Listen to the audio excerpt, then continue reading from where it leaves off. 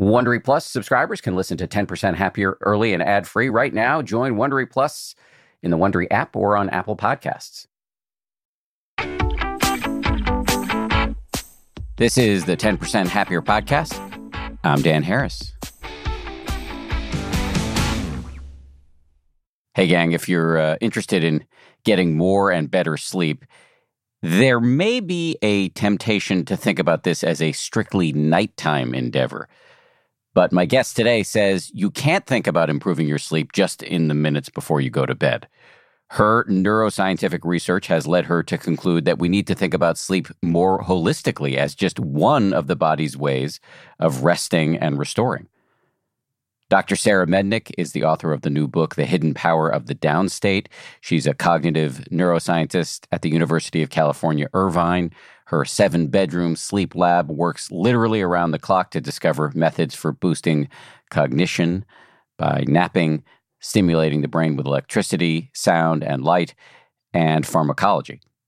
In this conversation, we talk about the nuances of napping, what the science says about who should and should not indulge, her definition of the downstate and why it includes more than just sleep, whether there are practices we can do that would compensate for poor sleep, why heart rate variability is an important measurement of health, why sex is so helpful for sleep, and when to take melatonin for the best effects.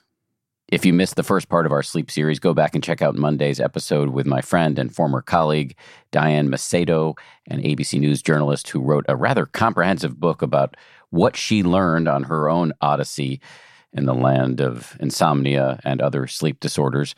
I have to say, in the weeks since we recorded both of these interviews, my own sleep has improved a lot. Also, just to say, we're in the midst of a 4-week series we're calling the Mental Health Reboot. This is the longest and really most ambitious series we've ever launched here on the show. Every week on Monday, we're bringing you a series of brand new interviews with mental health memoirists, people who have personal stories on everything from shame to grief to trauma. And then on Wednesdays, we'll bring on top-notch scientists to help contextualize the story you've just heard and provide some evidence-based advice. One quick note, as mentioned above, there is a rather tame discussion of sex in this interview, but if you're listening with kids, this is your heads up. This show is brought to you by BetterHelp. I got to tell you, I feel so much better when I talk about my anxiety instead of keeping it bottled up. There's an expression that I first heard from the great researcher and also Zen practitioner Robert Waldinger, never worry alone. Our temptation many times is to keep it bottled up, but the data really show that the people who do the best in life, who live the longest and are the happiest, have strong relationships with people with whom they can talk about whatever's going on in their lives. And for me, therapy is part of that. If you're thinking of starting therapy, you might give BetterHelp a try. It's entirely online, designed to be convenient, flexible, and suited to your schedule. Get it off your chest with BetterHelp. Visit BetterHelp.com/happier today to get 10% off your first month. That's BetterHelp, HELP.com/happier.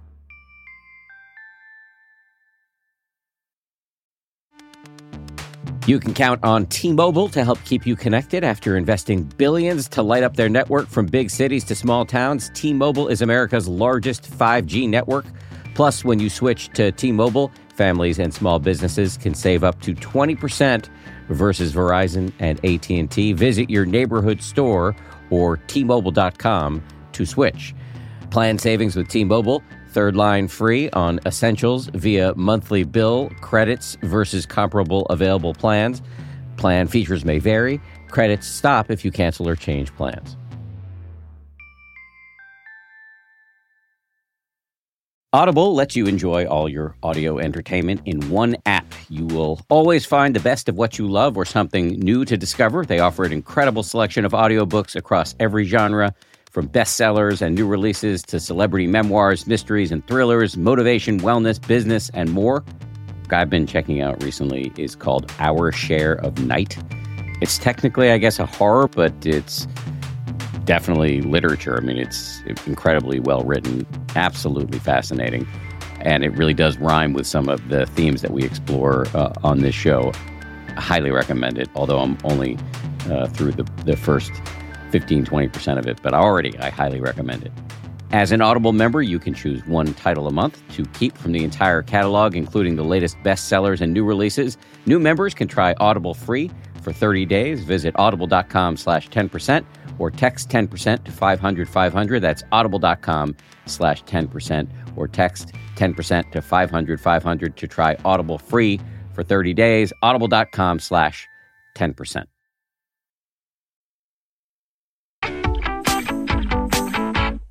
Dr. Sara Mednick, welcome to the show. Thanks very much for having me. It's a pleasure. I'd be curious to start with a little bit of backstory from you about how and why you got interested in sleep. Well, there's a long story and a short story, and I think I'll stick with the short story, which is that I got into the Harvard graduate PhD program to work with one person, and that person turned out to not be a good person for me to work with. And I had to leave her lab and go to a new lab that accepted me, but they were doing vision research, and I didn't really understand what kind of vision research they were doing, but I knew I had to suddenly start doing vision research. But I happened to sit through a lecture by a guy named Robert Stickgold, and he has just begun doing research in sleep and memory. He was the first person to truly put together the experimental methods that we use today to understand how sleep affects memory.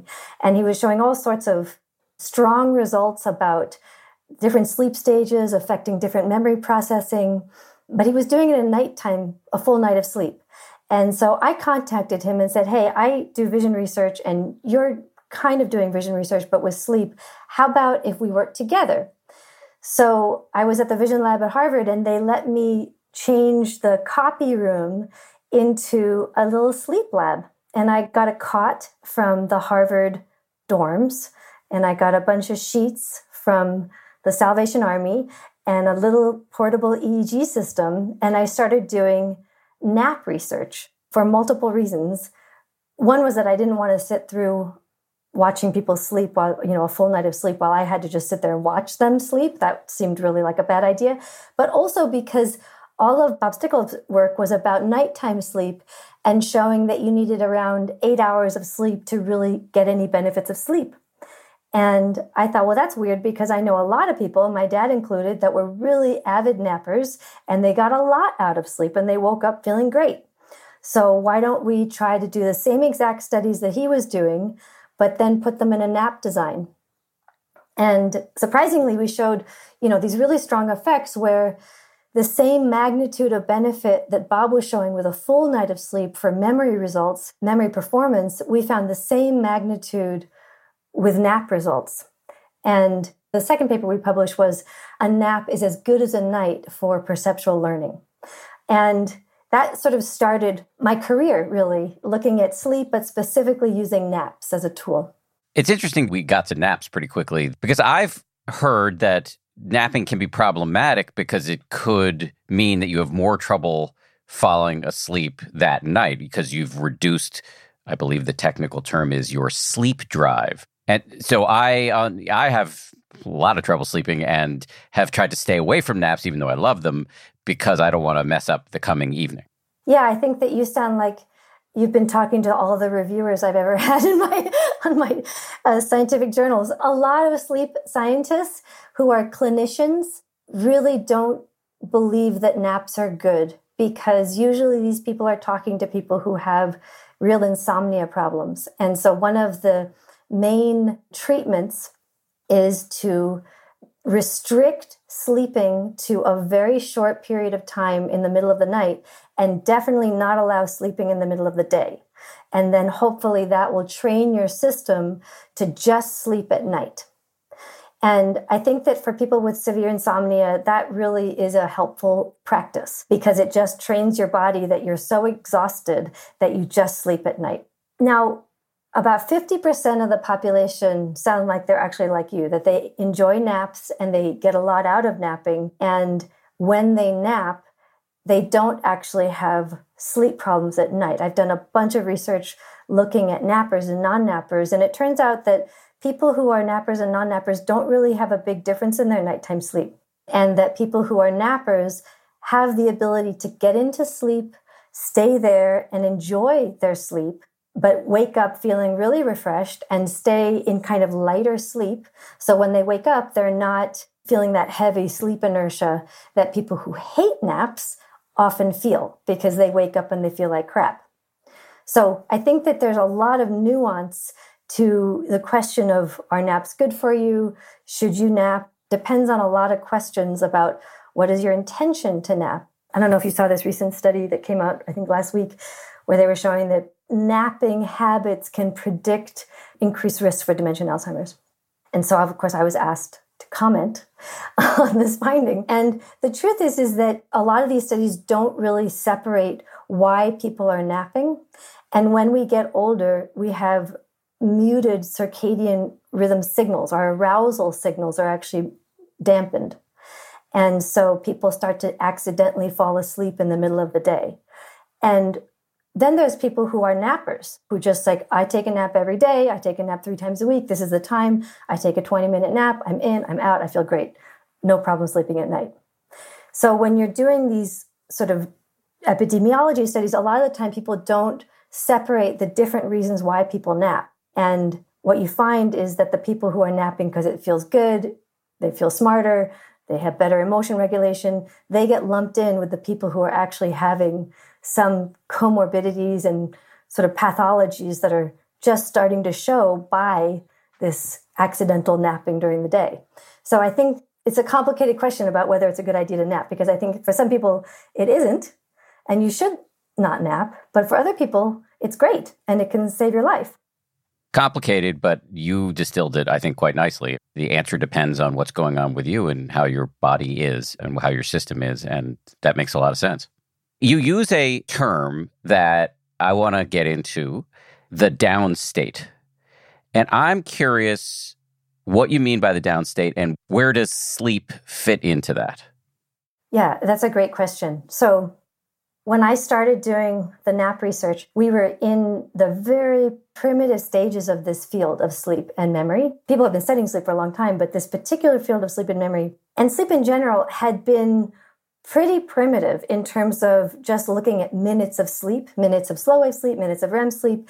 And what we found in the next 15 years was this massive technological advancement in all of neuroscience. And the way that that got passed down to sleep is that we started using more engineering type of tools, like signal processing tools, to start doing more sophisticated analysis of the EEG. And what we found were these things called slow waves. And slow waves turn out to be the strongest indicator for the most restorative part of your sleep. They are the time where you're in your deepest sleep, and they basically have an up state and a down state. They're 1 second long, and you go through a period where all of the neurons start firing in the up state, and then bam, everything silences in the down state. And you see the entire brain go through these waves of all the neurons firing together, and then all the neurons basically go brain dead. And these slow waves turned out to be very important for all of those things that we know our sleep are important for: memory, restorative processes, growth hormone increases, decreases in cortisol, but also then the glymphatic system, right? This whole new research showing that during deep slow wave sleep, you have these waves of liquid that are washing your brain. All of the toxins that build up across the day with increased neurotransmission, you get these proteins that need to get washed out of your brain every night, because if they don't, they build these plaques. And those plaques later become associated with dementia and Alzheimer's. So these slow waves obviously became sort of a central feature of sleep research. And that made me, think about this idea of upstates and downstates. And then I started doing research in my lab on not just the brain, but also the autonomic nervous system. And I started looking at the relationship between the parasympathetic nervous system, which is that rest and digest, and the sympathetic nervous system, which is the fight or flight. And I know that when we're awake, we have very high sympathetic arousal, which in my book I call rev, that you rev really high during the day. And when you go to sleep, you have very strong parasympathetic response to that high rev, and I call that restore. So you have your revving during the day, and you have this strong restorative system during the night. And that's when the light bulb started to go on, that it seemed like this idea of having rhythms where nature creates this time for energetic output, and then a very concerted effort to have a time for a restorative downstate where you can restore all of the energy and nutrients that the previous upstate used up and get yourself ready for the next upstate, that turned out to be a central principle of all of our biological systems. And that's when the book idea came to me, is to really say, well, why don't I tie all these ideas together? Because you can see upstates and downstates in exercise, in nutrition, in sleep and circadian rhythms, in our autonomic nervous system. And in fact, conceiving of yourself as being rhythmic and having these ideal times for output and ideal times for prioritizing restorative processes actually is the most natural way to live and the healthiest way to live. And that's where the downstate really came to be. It started with sleep, and then it kind of mushroomed. So the downstate, if I understand you correctly, is a broad term that encompasses all of the ways in which our body naturally relaxes, inclusive of sleep. That's right. Yeah. I mean, I think that one of the things to think about is that we are not a bunch of separate systems that are disconnected from each other, that all of our little subsystems, the cardiovascular system, the metabolic system, the sleep system, our muscular system, everything needs a downstate. And you can think about them as individual downstates, that all day long your heart is pumping blood against gravity to make sure you have enough nutrient-rich blood in your system. And then you need to give it some breaks. And the most natural break that you can give it is during sleep, because this is when nature has forced you to go into this deep sleep relaxation state that is a huge break for your heart.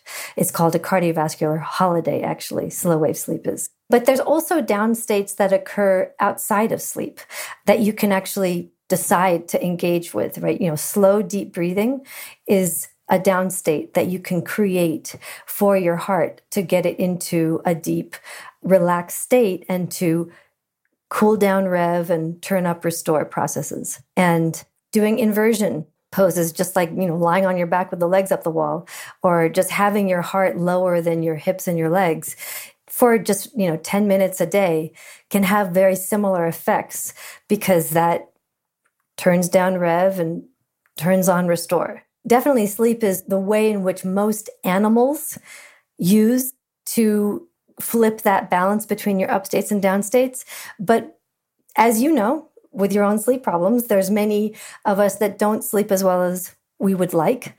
And so the question is, how can we also bring these downstates into our daytime and really intentionally make time for restorative processes? We're going to talk about the downstate generally in this conversation. But now that we're talking about people with sleep problems, I think one psychology that I find myself slipping into, and I suspect I'm not alone in this, is I get freaked out because I see all the data that show that if you don't sleep well, you're susceptible to all kinds of terrible diseases. So I guess when I hear you talking about the downstate generally and sleep as a part of it, and the notion that we can have other practices that would help us get into this rhythm that allows us to perform at our best. I'm just wondering, do these other practices, inversion, deep breathing, truly compensate for poor sleep?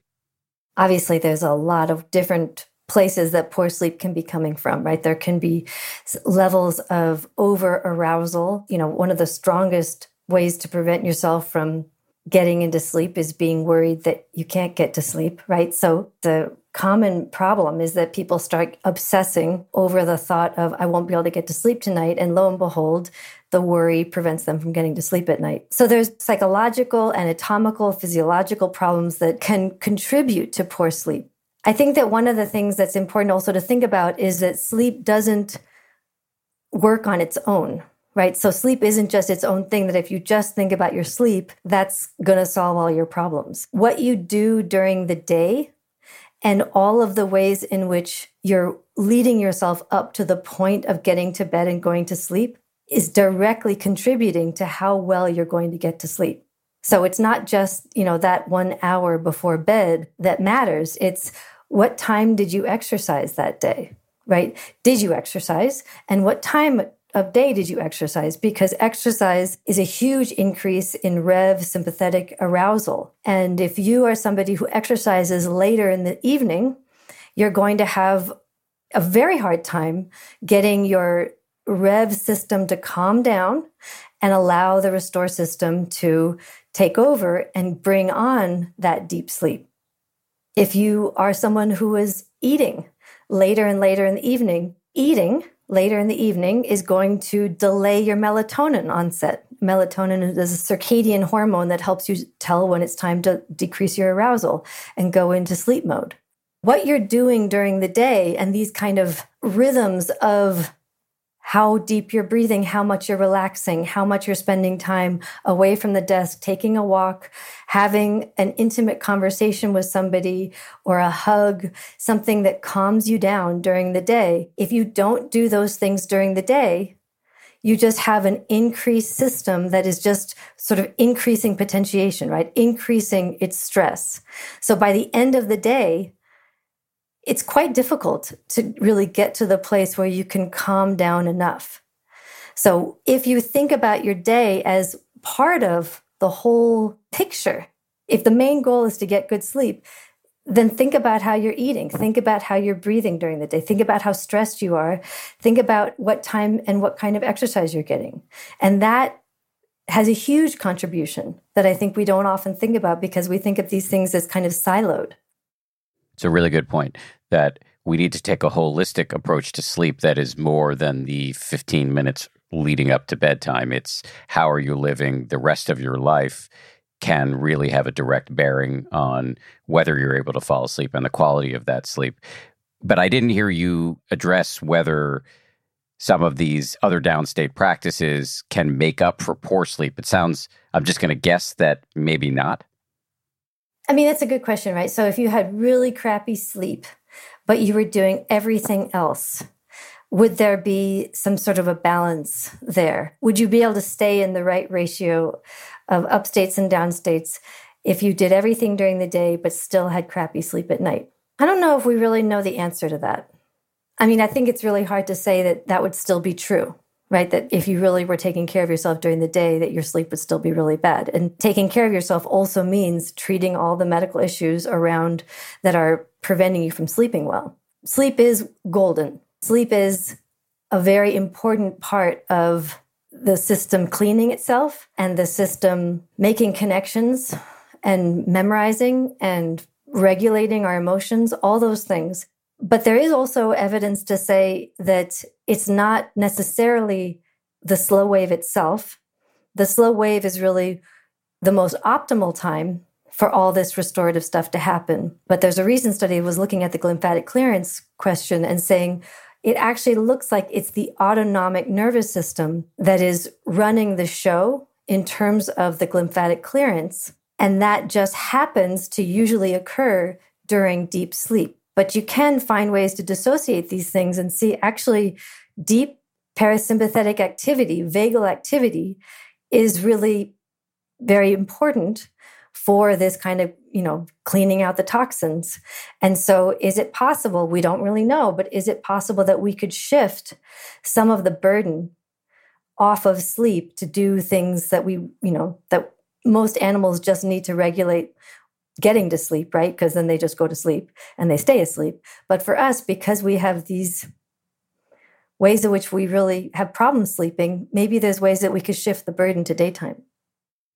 You used a few scientific terms of art there, so let me see if I can restate it in a way that clarifies it for people. There's this brainwashing in a positive sense that happens when we're in deep sleep where the toxins get washed out. And you're musing aloud about whether perhaps other downstate practices or practices that activate the parasympathetic nervous system, or I think you use the term vagus nerve. We've talked about that before on this show, whether activating the parasympathetic nervous system and the vagus nerve can actually put us in a state where we're doing the brainwashing when we're not sleeping. Do I have that roughly correct? That's really exactly right. And the thing is, there is a lot of research that's conducted during wake on people who are improving, say, their heart rate variability, right? So heart rate variability is a really key concept when you're talking about the parasympathetic restore system. So the restore system is basically doing everything to make sure that your body is ready for whatever comes. So both the rev and the restore, the sympathetic and parasympathetic, I call them rev and restore, they're reacting to the environment and then they're calming you down. So it's the proverbial tiger in the jungle that is that a tiger? Suddenly your heart races, sending nutrient-rich blood to all of your muscles and away from digestive systems and all different other non-necessary systems to make sure you can bolt out of there if there actually is a tiger. And when you've suddenly realized, oh no, that's just a bird or a domesticated cat, you need something that's going to calm you right down. And that's the restore system, right? So you want to rev up and immediately calm down. You don't want to stay at that hyper aroused level with your heart pumping needlessly because it takes a lot of energy. So when we talk about heart rate variability, what we're talking about is the variability between your heartbeats.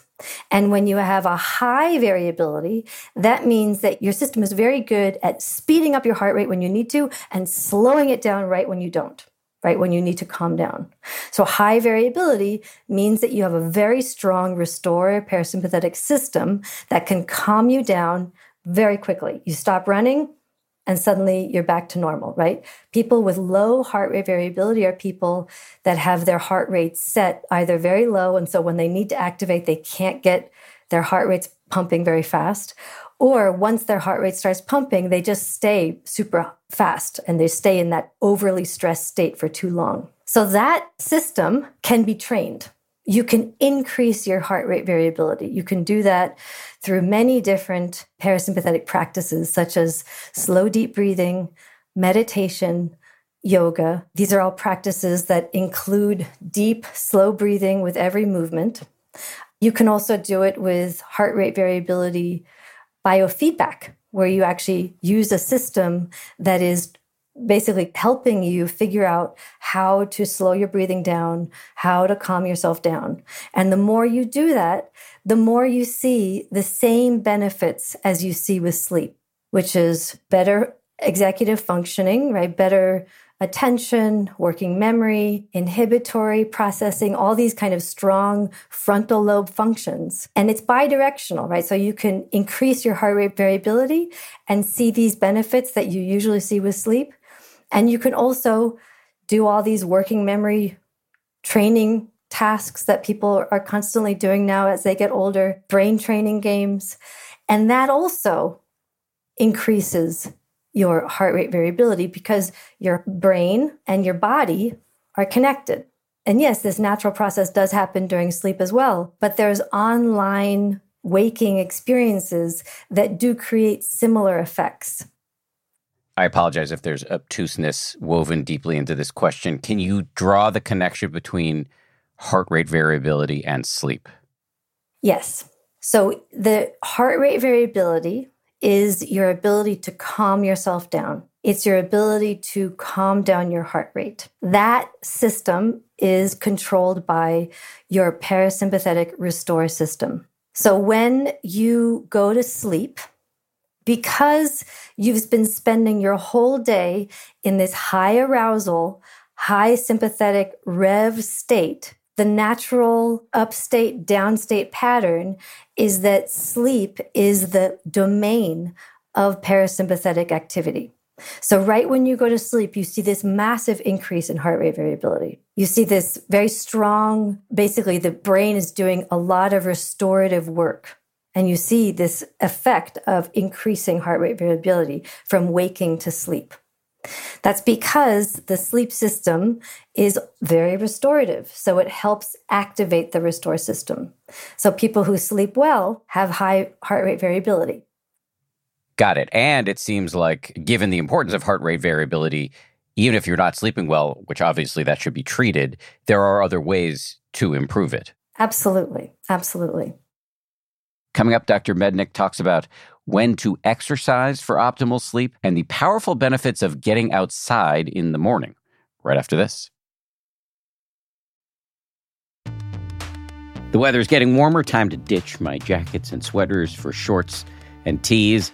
I used to waste my money on clothing that would only last one season. That was until I found Quince. Now I've got high-quality pieces that never go out of style that I will be wearing year after year. Quince has all the seasonal must-haves like 100% European linen shirts from $30, performance polos, and versatile flow-knit activewear. The best part, all Quince items are priced 50 to 80% less than similar brands. By partnering directly with top factories, Quince cuts out the cost of the middleman and passes the savings on to us. And Quince only works with factories that use safe, ethical, and responsible manufacturing practices, along with premium fabrics and finishes. I just made a big order at quince.com. I got 2 pairs of sweatpants that I've just had for like a week, and I already love them. I'm wearing them all the time. Sweatpants are a huge deal to me because I work from home and I want to look reasonably good, you know, in front of my wife and stuff, but I want to be comfortable. And the Quince sweatpants do the trick.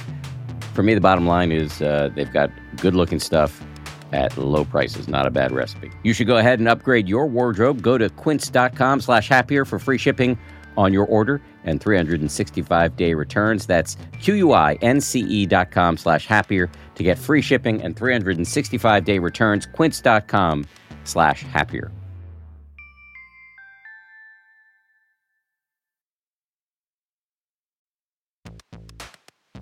We're driven by the search for better. But when it comes to hiring, the best way to search for a candidate isn't to search at all. Don't search, match with Indeed. If you need to hire, you need Indeed. Indeed is your matching and hiring platform with over 350 million global monthly visitors, according to Indeed data, and a matching engine that helps you find quality candidates fast. Ditch the busy work. Use Indeed for scheduling, screening, and messaging so you can connect with candidates faster. And listeners of this show will get a $75 sponsored job credit to get your jobs more visibility at Indeed.com/happier. Just go to Indeed.com/happier right now and support our show by saying you heard about Indeed on this podcast. Indeed.com/happier. Terms and conditions apply. Need to hire? You need Indeed.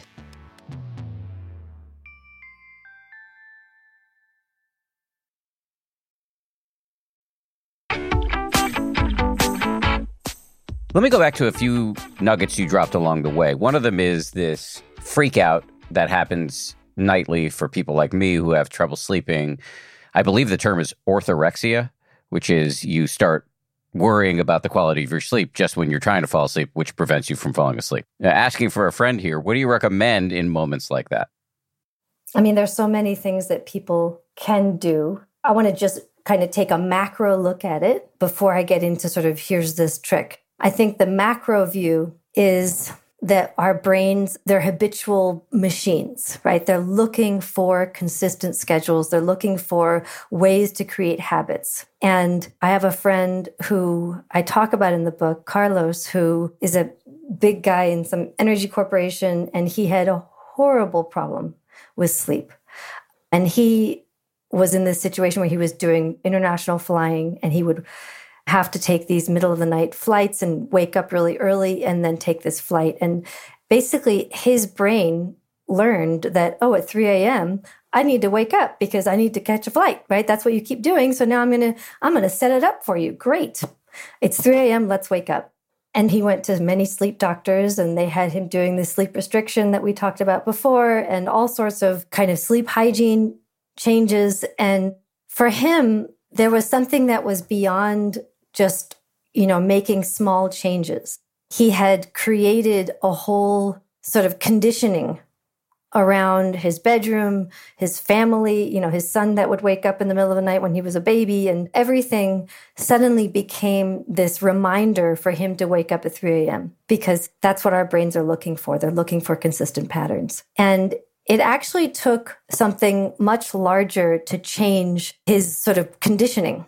And it took the pandemic, which is that he basically didn't have to travel anymore. He moved to a different house and he started exercising every morning, 30 minutes in the pool. And his sleep problems completely went away. It was like night and day.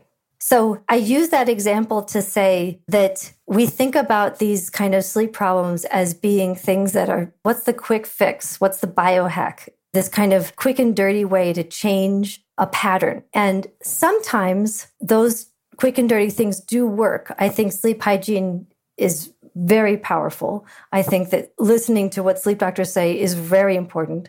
But I think sometimes there are patterns that we've learned that we need to actually take a look at and say, what can I do to really reverse something that has been sort of set like a groove in a record that has been set and jump that groove? So the macro answer is, let's look at the reminders and the patterns that have developed that make it such that when you get into that bed, you start worrying, right? What can be changed there? And then let's get into also all of the details, right? Get into sort of what can we do? If you're lying there, get out of bed and there's a practice of writing. Write down everything that you are concerned about, write down everything that you are thinking about and worrying about, and write until you're tired. And eventually something will shift and you'll get to a place where there's nothing else I can say. I'm really tired. I'm going to go to bed. There's all sorts of gratitude practices that bring your mind away from this impending drama with your nighttime. Like write down 10 things that happened today that you feel really grateful for. Shift the whole focus of your mental state into a state of happiness, gratitude, and open-heartedness. That's a very powerful trick of the mind. And I also find that finding a book that is very dense and that you can find yourself really trying to read and it's a little beyond your capacity at the moment, like a good history novel, maybe something with a little bit of math in it or something that's a little engineering or something of that kind, something that will make your mind just kind of poop out. You have to listen to your patterns, right? You have to feel that the second you start to get tired, and that probably happens way before you get into bed, right? The second you start to really feel that drowsy feeling, it could be at 9 p.m. And you think, what's wrong with me? I feel so lame for falling asleep at 9 p.m. But the second you feel that sleepiness, stop whatever you're doing and go to sleep. And the second you're reading, Wolf Hall or whatever it is that is driving you to drowse, close the book, turn off a light, and let it take you. There are many things we're advising people to do often on this show. One of them is, you should get a good night's sleep. We also talk a lot about meditation. But a third of many is the relationships in your life are really important, and you should be deliberate about making and maintaining friendships. I'm going out with my wife tonight to go see a concert with some friends. We're probably not going to get home until 12 or 1. We usually go to bed at 11 or 10:30. So is that unwise, or is that like an okay trade-off, or what's your take on this? Well, I think, it really depends on the person. So I think that any time that you get super regimented about anything, fanaticism is liable to lead to some problems. So anytime that you freak out about if you're doing time-restricted eating and you suddenly have to go out to dinner and it doesn't fit in your schedule, let it go, just eat and enjoy yourself and be part of the world. And the same thing goes for sleep, right? So I would say we need to be really mindful of the fact that we are habitual animals and our brains have little clocks in them. Every cell has a little clock and it's looking for you to do the same thing twice in a row, 3 times in a row, 4 times in a row and say like, oh, good, a pattern. Okay, I will set up everything to abide by that. And that's why sticking with upstates and downstates that are natural rhythms are really important, because then you set yourself up to have your metabolic system be at its prime for all the food that you're going to give it, right? And then when you stick with having a window of time where you're eating and then a long window of time where you're not eating, then your body can do all this deeply restorative stuff and not suddenly get this burst of sympathetic activity when you start eating and just destroy all the restorative stuff that you were doing. The same thing goes for sleep. This is why people who take naps every day, they get tired every day before they're supposed to take a nap, because their bodies tell them, for the past 10 years, you've been taking a nap at this time. And if you suddenly move into a situation where you can't take a nap, it's really hard on your system because it learns that this is when you should be sleeping. So in general, stick with a pattern, but also have fun, right? No one single experience is going to prevent you from following your pattern, right? Even if you go on a trip and you're changing your circadian rhythm completely, you can still adjust back to your old rhythm. We're very adaptive, but we have to really also be consistent. I'm going to just loop back to a few other little breadcrumbs you've dropped along the way. You talked earlier about the timing of your exercise. So you're saying we should never work out late in the day if we can avoid it? Or is there a difference between cardio and weights? And like maybe weights is okay in the afternoon, but cardio probably not great given that it revs you up too much. Yeah, once you start really getting into sophisticated kind of thinking around this, there are times in which it's best for you to do things like cardio, where your cardio workout is going to be at its peak, and that is in the midday morning time. And if you're doing strength training, there's a circadian rhythm that means that you're going to be strongest with weight training and with anything to do with strength in the afternoon. And this is why you see all these differences in medals, one, whether the competition's in the morning or the evening. And then there's also, your own circadian rhythm chronotype, like are you a morning person or an evening person? All these things, actually, once you really get into them and you're dealing with amateur professional sports, these things really come into play because they can cut seconds, milliseconds off of your time. But just as a regular person, definitely the cardio stuff that revs you up should be done as early as possible. And the strength training is great to have it in the afternoon, but definitely nothing should be within, say, 4 hours of bedtime. Another thing to restrict as you get closer to bedtime is liquids. Can you say a little bit about that? Yeah, this is particularly true as we get older. So one of the systems that controls our urine production is our circadian rhythm. And it allows us to pee all day long and suddenly not have to pee at night. And this is very strong when we're young. But as we get older, this circadian rhythm just becomes dampened. And that means that people who are older start to fall asleep incidentally during the day, right? And they start to have a little bit of hard time staying asleep at night. One of the things that contributes to people waking up at night is having to pee more as you get older. So there's a lot of things you can do to sort of strengthen your circadian rhythm and make sure that you're getting a lot of bright light in the morning and really pump up the arousal systems in the morning, and then really monitor your nighttime systems at night in terms of light and in terms of eating and in terms of exercise and all those things we talked about. But another way is to refrain from having liquids. Can you say a little bit more about how we can use light to support our sleep?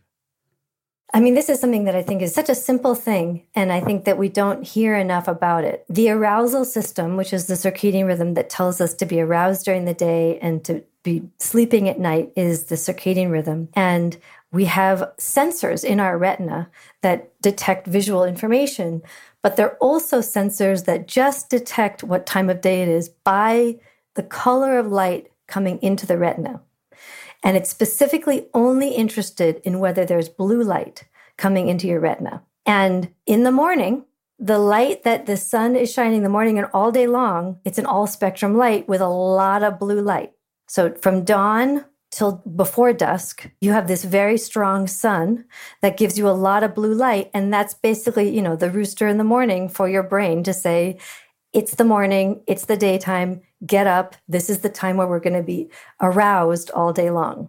As the sun starts to set, the blue light decreases, and the majority of the light that you're getting in natural lighting is more orangey and red. And that absence of blue light tells your brain it's time to turn down the arousal system.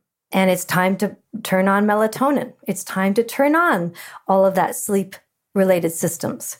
And so this is why exposing yourself to light early in the morning, not just light indoors, because that doesn't suffice at all unless you have like a real all-spectrum lamp that's made to really jumpstart your circadian rhythm, but just going outside early in the morning and getting real sunlight. What about standing next to a window?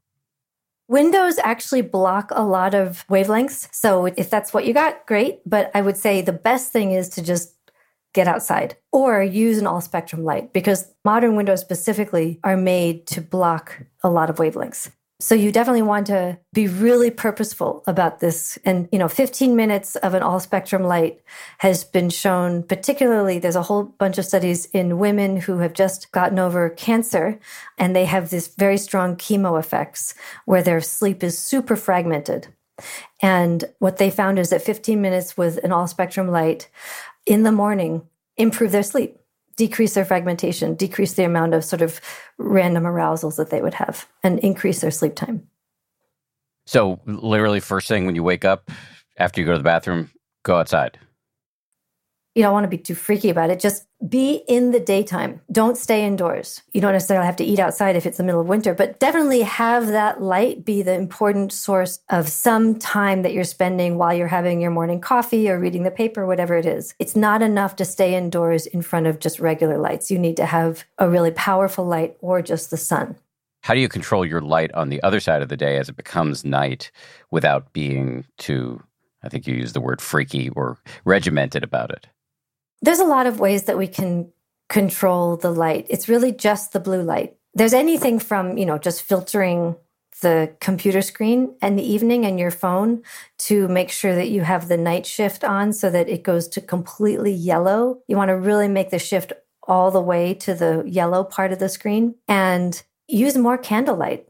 Candlelight is exactly the type of light that you should be using. That's the type that our ancestors used, right? You can buy circadian light bulbs now that change with the hours of the day. There's some really great glasses that you can buy that are yellow filter glasses, and they have been shown experimentally to help people with their sleep and with well-being during work. So I think that there's more and more understanding of the importance of regulating light, and particularly at night.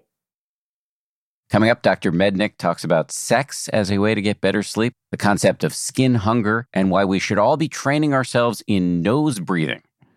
Right after this. I love cats. I make no secret of that. We've got 4 cats. But here's the thing about felines. They poop a lot. You need kitty litter, and you need that kitty litter to do the job. Which is why I'm proud to recommend Tidy Care Alert, which has long-lasting ammonia control. So your house or your apartment or your yurt or wherever you live does not smell like you have 4 cats or however many cats you happen to have. No judgment here. It's low dust and lightweight, which means no lugging heavy bags of cat litter up the stairs. And it's from the brand most often recommended and personally used by veterinarians. Tidy Care Alert uses color-changing crystals to detect potential concerns and help put your mind at ease. Let Tidy Care Alert help keep an eye on your cat's health.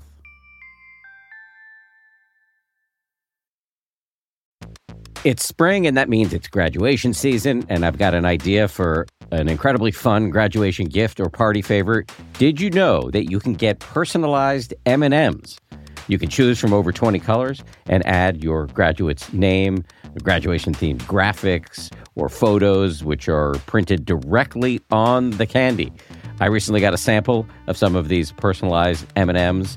They showed up in my mailbox. They got my face on them, which makes it a little bit awkward for me to eat them personally.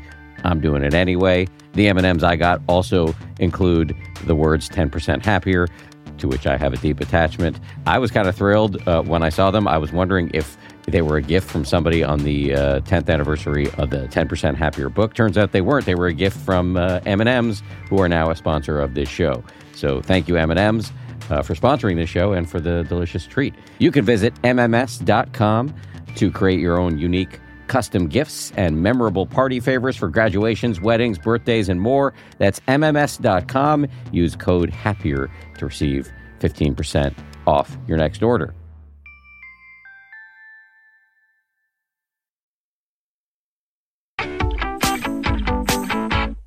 You're, from what I can tell, a big advocate of sex as a way to help you sleep. I'd love to hear more about that. There's so many aspects of sex that are important. There's the aspect of sex as exercise. Sex is a huge stimulator of the sympathetic rev system that you really get extremely pumped while you're having sex. And the burst of all of the rev system when you're reaching the climax is met with a massive restore response, right? Suddenly you become kind of incapable of speaking, and that system is the one that is shutting the whole system down, saying, oh my God, what just happened? Let's go into restore mode. So this is why many people actually just fall right asleep after they've had their climax. So just naturally, timing sex to occur right when you want to really go into sleep is actually a great way to have sex be sort of a helper for sleep onset. But also there's the whole emotional intimacy aspect of sex, because just like any kind of, really consensual physical touch, what that is doing, just a hug, holding hands, sitting next to each other, watching a movie, all the way up to sex, what that's doing is turning on your restore system. It's basically telling your rev system, I'm okay. Look, I have somebody right next to me who I'm so close with that they're touching me, that they're hugging me. That means that kind of guard dog rev who's constantly kind of watching out for you and ready for the fight or flight response can calm down. And even just a conversation with a friend on the phone can do that. This is not something that happens with texting or liking something on, social media. It really happens with a deep connection where you feel like somebody's got my back. Somebody loves me. That is a whole system that turns on restore and increases heart rate variability and increases that downstate stuff. It's interesting that you brought that up, because I was going to ask, when you were extolling the virtues of sex in terms of helping with sleep onset, I was thinking about single people. But it sounds like one way that single people can benefit, at least in part, is to have a conversation with somebody. Absolutely. I mean, there's also just masturbation. Like, you can still have the orgasm when you're by yourself. Particularly, it's still exercise and it still gives you that restore response. But I think the emotional connection, the feeling of safety, the feeling of not being alone. We're pack animals. So any kind of sense of being on our own, which is why the pandemic was so hard for so many people. Not only did we not see people, we didn't touch people. And there's this concept of skin hunger, that after a while you actually just need to touch. You need to have some intimacy so that your brain doesn't think that you're actually all by yourself on the planet. It's not healthy. Anytime we can organically get to the subject of masturbation, that's a clear win for this show. You're handling this with a lot of patience and good humor, but I'm kind of peppering you with questions here. Well, I love this topic, obviously. Melatonin. You've brought that up a couple times as something that our body releases as a way to let us know it's time to sleep. Of course, we can take melatonin. What do you recommend there? So I actually take melatonin regularly, and I recommend people try it in the book because I can't find a downside. I looked at all the safety studies and different dosages. There's a major issue around dosing of melatonin because people are taking way more than they need. But, even in children, older adults, the studies show that supplementing sleep with melatonin, it doesn't seem to hurt. And our rates of melatonin decrease as we get older. So if sleep onset is a problem or sleep maintenance, maintaining your sleep is a problem, giving melatonin a try, I would say start at 1 milligram. Do it for a couple weeks. And because it's not a sleeping pill, it's not something that is like an Ambien that you put in your system and just stay in bed or all sorts of crazy stuff is going to happen, right? It's just a gentle kind of push of your circadian rhythm to a more sleepish state. Also thinking about melatonin in terms of as the sun sets, that decrease in blue light is the signal to start releasing melatonin. So melatonin actually gets released quite early before your bedtime. So taking it, say, 2 hours or 1 hour before bed is what I would recommend, because it's not something that you want to take when you're already in bed, because then that release is going to take a while to turn on, right? You want to, as much as possible, mimic the natural times in which melatonin would be released. Another thing you've mentioned is breathing through your nose all night long. And I read that and I was thinking, well, how can I control that? So one of my favorite books recently is Breath by James Nestor. Yeah, we're trying to get James Nestor on this show. James, if you're listening, you're invited. He's doing my book release interview with me with Oblong Books on August 19th. I'll just put that little plug in there. But that guy really mined some powerful information there, showing that we've become a society of mouth breathers. And it's changed our anatomy, it's changed our physiology, and it's changed our disease risk. And so I really took it to heart, understanding that there's a natural system that is the nose, and it gives you filtered, moist, slow breaths. That is the natural way to synchronize your breathing and your heart rate so that your ability to get as much out of your inhale is at its most efficient if you're breathing through your nose. I've started breathing through my nose for everything I do, and including having my kids breathe through their nose. Hiking, running, it's really hard to learn to breathe through your nose for everything, but you become a more efficient athlete. You become a more efficient breather because it takes a lot less energy, and mouth breathing is very shallow, so you don't get enough oxygen, and it's too quick. You know, this is all talking about how to breathe through your nose during the day and really make that intentional, but there's a really important aspect of nose breathing for sleep, because the mouth breathing, you have all sorts of sleep apnea that occurs through mouth breathing, and you get very sore throat, dry throat through mouth breathing, and you can have more collapse in the airways through mouth breathing. So training yourself to really engage in nose breathing, either by, I haven't actually advanced to this level yet, but either by just making sure that you're always sleeping in a position that accentuates nose breathing over mouth breathing. I think lying on your back is a very hard way to nose breathe because your mouth just naturally relaxes and opens. So sleeping on your side is preferable to kind of inducing nose breathing. But also you can just take a little piece of tape, and it's not going to seal your mouth shut, but it's going to be just a gentle reminder throughout the night to keep your mouth shut. And if you feel like your mouth breathing, you'll know it, right? Because you'll sort of be pushing the tape and maybe even let go of the tape, and that might wake you up or something. But that is one of the things that he recommends. Also, getting the sleep apnea treated. There's many ways in which sleep apnea is causing a lot of mouth breathing. So highly recommend nose breathing. This has been a great conversation. Is there anything I should have asked but didn't? I mean, I can tell you so many more things. There's the idea of resonance that I also really like to talk about. This is that we talk about individual rhythms of our sleep system or our exercise system. Each metabolic system has its own rhythm, but there's this idea in physics, which is that if you have these two rhythms that have their upstates and downstates synchronized, that they become more powerful, they resonate. And I think that's a key way of thinking about these rhythms of your own body, that when you set up these rhythms to actually become in sync with each other, both systems resonate.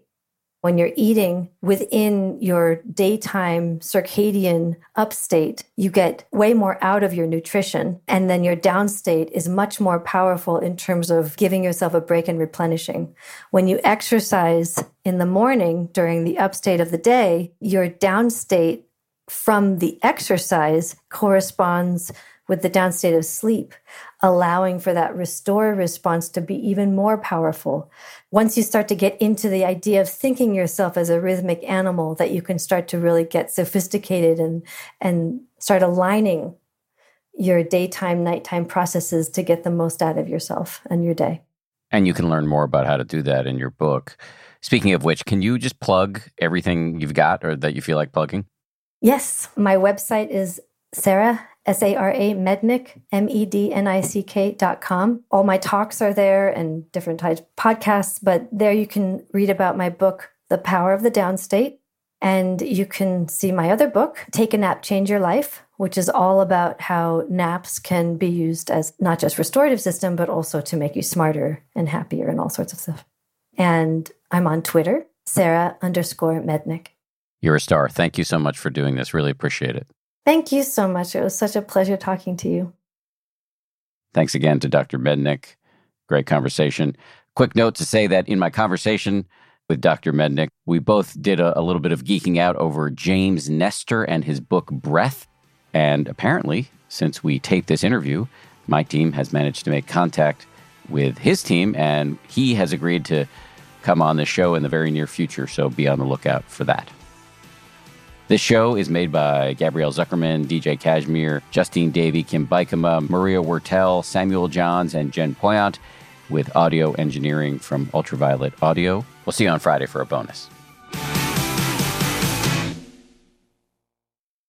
If you like 10% Happier, and I hope you do, you can listen early and ad-free right now by joining Wondery Plus in the Wondery app or on Apple Podcasts. Prime members can listen ad-free on Amazon Music.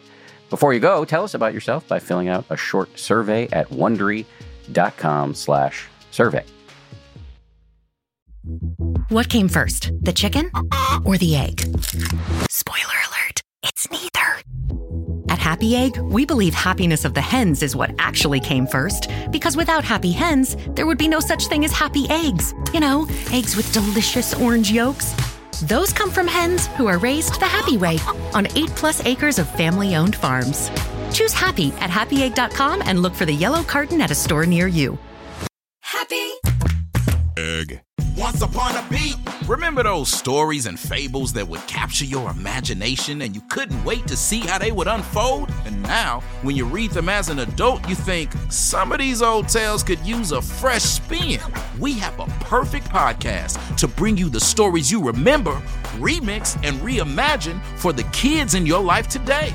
Join me, DJ Few, and my trusty turntable, Baby Scratch, as we spin up new tales in the New Kids and Family podcast, Once Upon a Beat. Wondery and Tinkercast are bringing you a jam-packed, music-filled weekly party where hip-hop and fables meet. It's Once Upon a Beat. Follow Once Upon a Beat on the Wondery app or wherever you get your podcasts. You can listen to Once Upon a Beat early and ad-free right now by joining Wondery Plus in the Wondery app or Wondery Kids Plus in Apple Podcasts. Once Upon a Beat.